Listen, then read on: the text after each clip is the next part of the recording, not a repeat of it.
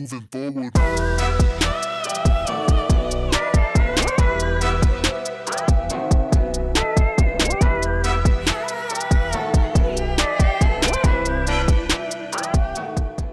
Aloha, aloha. How are you? And I guess I'll be the first one to say it for the season, at least on my end. Mele Kalikimaka. We're gonna start. It's December, kids. It's December, so there's a lot of cool things going on in the Christmas verse this year. And I'd like to start by talking about the.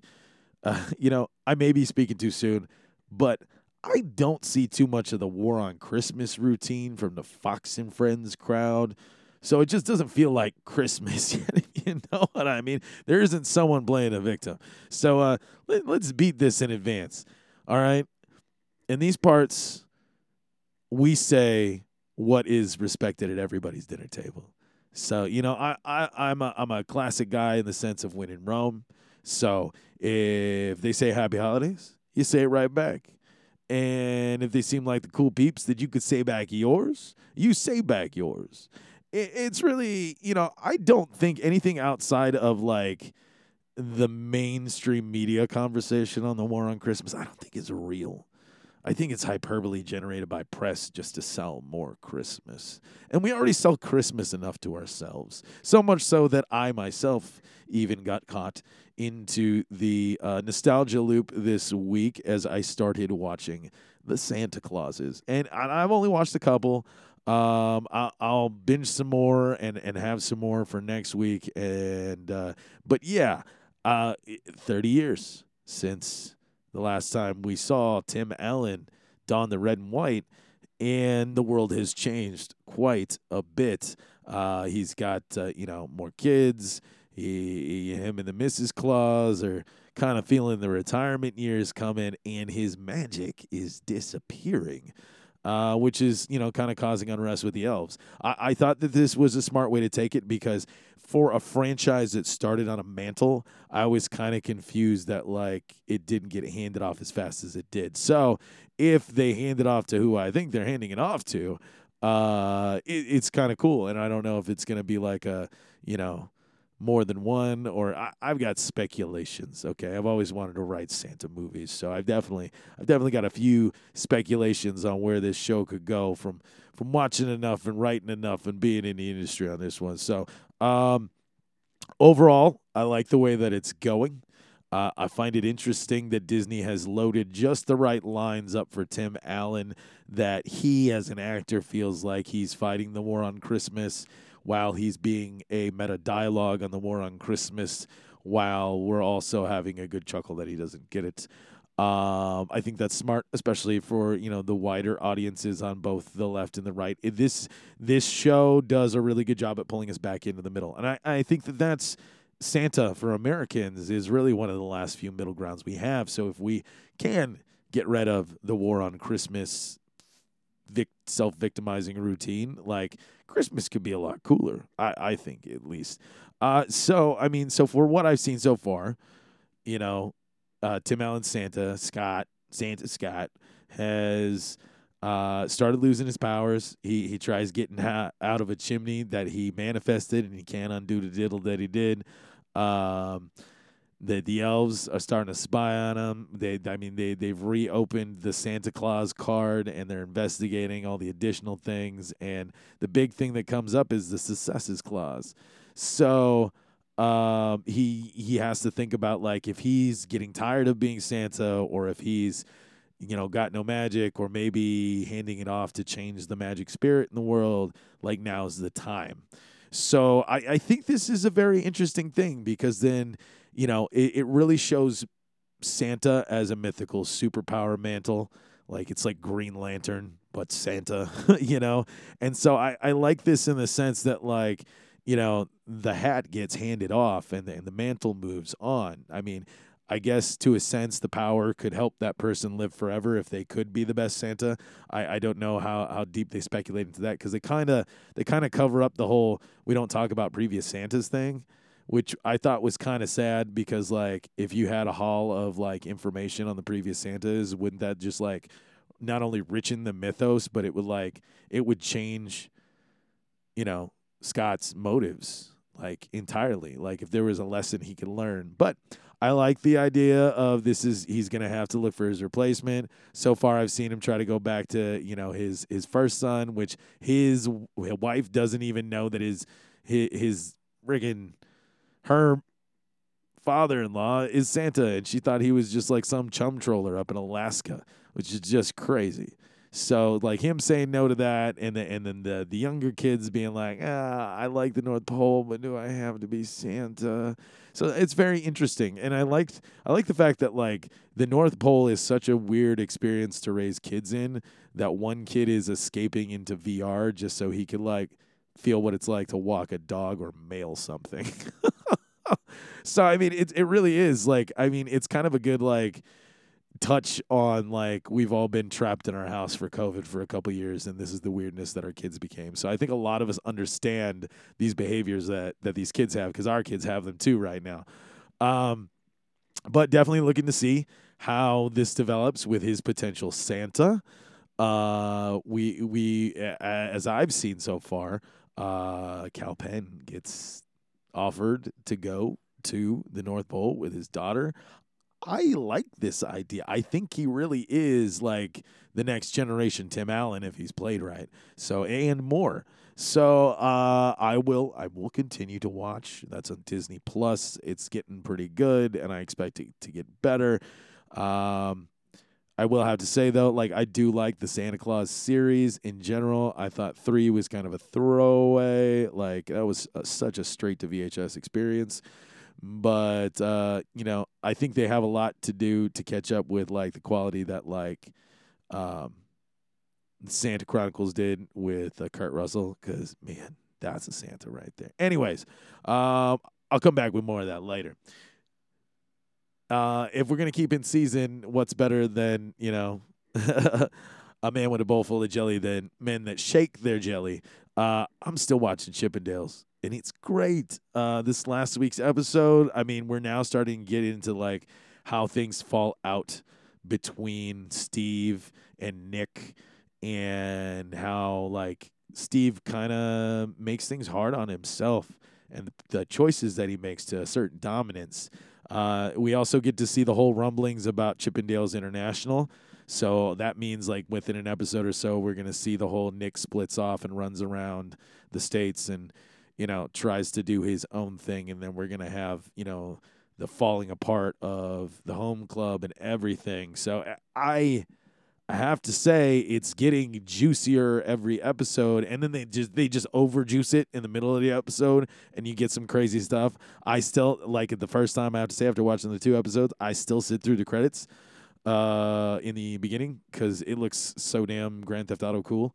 But the characters, the people, the interactions, I really like the whole Steve and Irene play. I feel that like it's a really like you have to show the real people inside of it. I mean, we've like sensationalized most of this drama since the time that it happened, and the way that it's been like reproduced on a hard copy or Entertainment Tonight or on A&E straight to TV video documentaries and stuff like that. So like I do like the fact that like the writing team has set a window of being able to meet these people brand new and like them for at least a moment or for as long as they're deserved before we get, the full story on them. And they go, oh, God, they're a hot mess. Or, oh, God, he's a double crosser. Oh, God, he's full of himself. Or, oh, he's just misled. And it's good. It's good. So if you're still on the fence about it, like, guys, you know what? If you're in a good story, this is a good story. If you have, issues with watching men get it on the screen, whatever, man. We're all pieces of meat. Just respect the fact that we exist. But it's a good story. It's a really good story. It's like, I gotta say, for the more guys out there, it's like, just imagine like you're watching like Grand Theft Auto Vice City, the TV show, because that's essentially what it is. It's pretty good. It's really just like all the side quests for the strip club. But for the ladies out there, yes, I'm liking this better than Magic Mike. I didn't have too much to say about Magic Mike because it just like lacked substance. It was fun, but it was just no substance. So I mean, I could have got that just by taking a wife to go see Thunder from Down Under. Moving forward.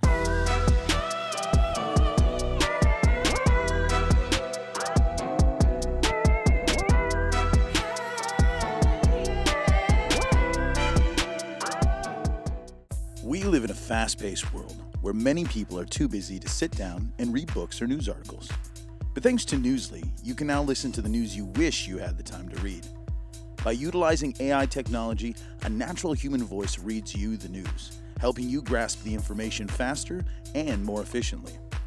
Newsly provides the latest news updates 24/7, letting you browse articles from topics you choose. It even has podcasts, including ours.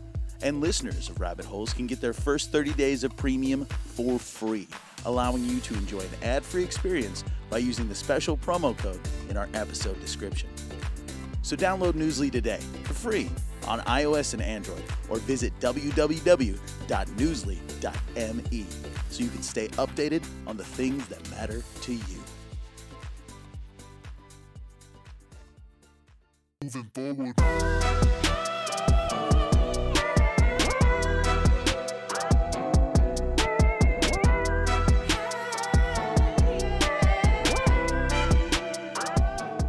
But what I will be taking myself to see, I haven't gotten to it yet because there's just not enough time in the world.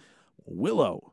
It's got 2 episodes dropped. There's probably going to be more by the time I watch it. I'm going to try to catch up on all it. But again, nostalgia season, like Santa Claus is, and then Willow and Chip. It's all nostalgia, like all 3 of these things. And then there's just more nostalgia on the horizon because the Transformers Beast trailer like came out.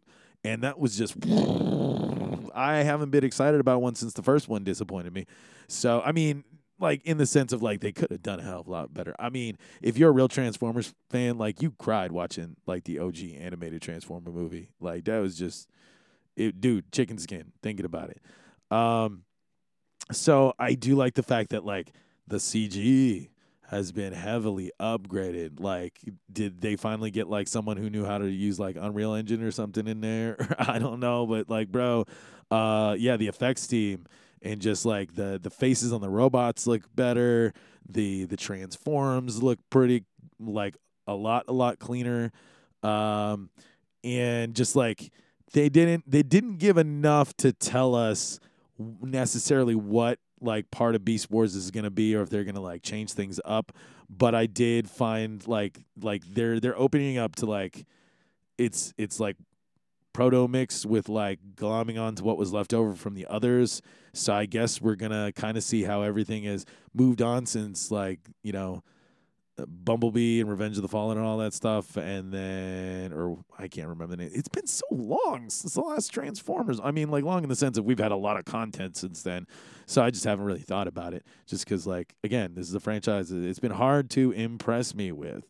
So I'm going to keep an open mind because every time I really try to keep an open mind. I liked Bumblebee mostly. I thought that was a great step in the right direction, but we'll see. I'm digging.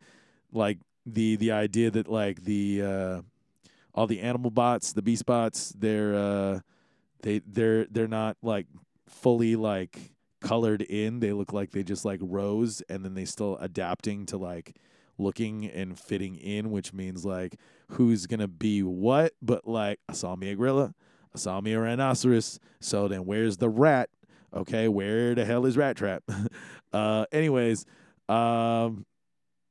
let's hope like we get some more first look stuff on that and we can tear it apart. I mean, films like this don't get a lot of BTS photos because a lot of the BTS is just on a soundstage, or there's just a lot of empty space in the frame because they haven't put the Transformers in yet. So we shall see. But I finally got around to seeing that new Mario trailer, and guys, like it's got like he fights Donkey Kong like on a like OG Donkey Kong Senior set, and then like we've got some Mario karting. The Rainbow Road was there. Like I think that's legit. I find it funny that people that haven't like really played Mario Kart and don't know Mario that well were like getting kind of inflamed on the whole like why are they putting like rainbow things all over? And it's like, bro, if you don't know the Rainbow Road, you don't know. So get off it.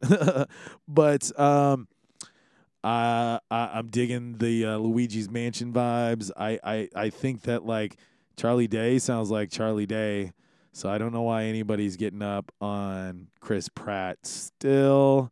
You know, I mean, I guess like there is some measure to like really it seems like they're selling the Chris Pratt part more for the fact to get non-Nintendo fans to watch this. And that's a smart move. It really is. You want a fandom that's going to last a long time. Like Nintendo knows what they're doing on this. I mean, they've been around since like the birth of the railroad as a card company, okay? So they've seen the rise and fall of nations, and they still be making Mario. So I would go with their choice on this. It is their source material. It comes from their land. And I think that, if you really have a super problem with it, then watch one of the other international dubs, because like the French and the German version, like I guess they just really try to sound like the OG guy, which then at that point it's like I'm sure somebody's gonna like, redux it and try to get like other voiceovers on there. We're gonna see like like that Italian recut of Star Wars or something. But I mean, all in all, I like where it's going. I'm intrigued. I'm in. I'm gonna go see it, and I'm gonna come back and give my piece on it.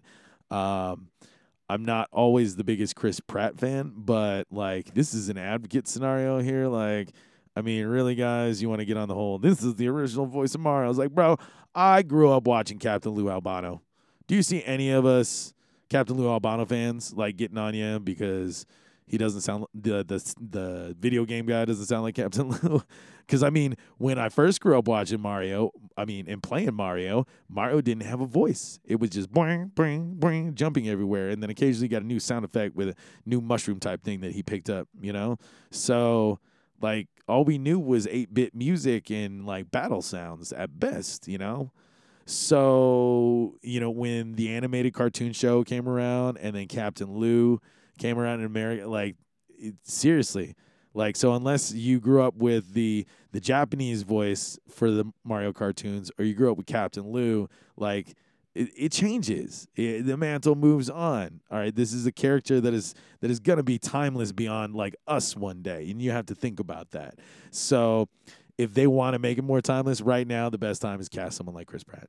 All right. And I think it's going to work opposite like the rest of the cast. And the rest of the cast really is chosen. If you look at it, these are all the best of what they think is going to smash a central appeal for across the board. That way you're getting more than just the video game audience or just the Mario audience itself. It's going to transcend the pop culture and be from the people and the other things they're connected from. Because how many people haven't thought about playing Mario ever in their life? I mean, some of us would just be like, "What? You've never played Mario?" But like, it's true. Not everybody has access to video games or wants to play video games or thinks it's worth their time. So, I think that the American dub and that's kind of the way that I'm looking at it is this is an animated film. So if we really wanted to get all like animation fan on this is just the American dub. So if you feel like it's not going to be cool enough watching the American dub, then be an elitist like the rest of us and watch it in a different dub. I'm probably when it comes out digitally, I will consider watching it in at least French, and then probably like if there's like a Spanish dialect or something in there, probably that too, just to see if there's enough like routine change. I always like the fact that like some colloquialisms change in dubs, just because you can't say the same thing. Like let the cat out of the bag is something that like anybody knows, but then like you really gummed it up, Jimmy, and that's like exclusive to like 6 guys in Indiana. Like nobody's gonna know. So I think that's always cool to look out for in dubs, and you should too. Last of the trailers though, again, more nostalgia. This is not balls, guys. We're finally getting Indiana Jones 5. The trailer has dropped. And dude, the de-aging software looks as good as it was promised. So that thank God they didn't make Harrison Ford look like a liar, which is going to be great considering like with all the speculation on him being Red Hulk, like he's just going to look 10 times cooler later in the MCU. But we've got a lot of iconic scenes from American history strewn about in the trailer. We've got the biggest thing to me, John Rhys Davies Sala is back.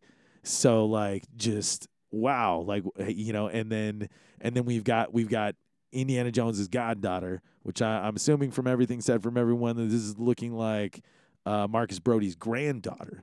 So which then makes sense that like we've at least got Sala because Sala is part of the equation for Brody, and so at least to see him around for a bit is going to be cool.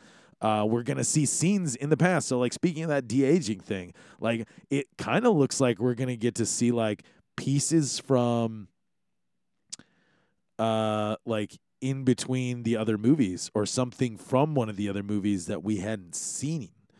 So, like, I think that that's pretty cool. I think that this is really gonna change people's feelings towards the franchise after the last one.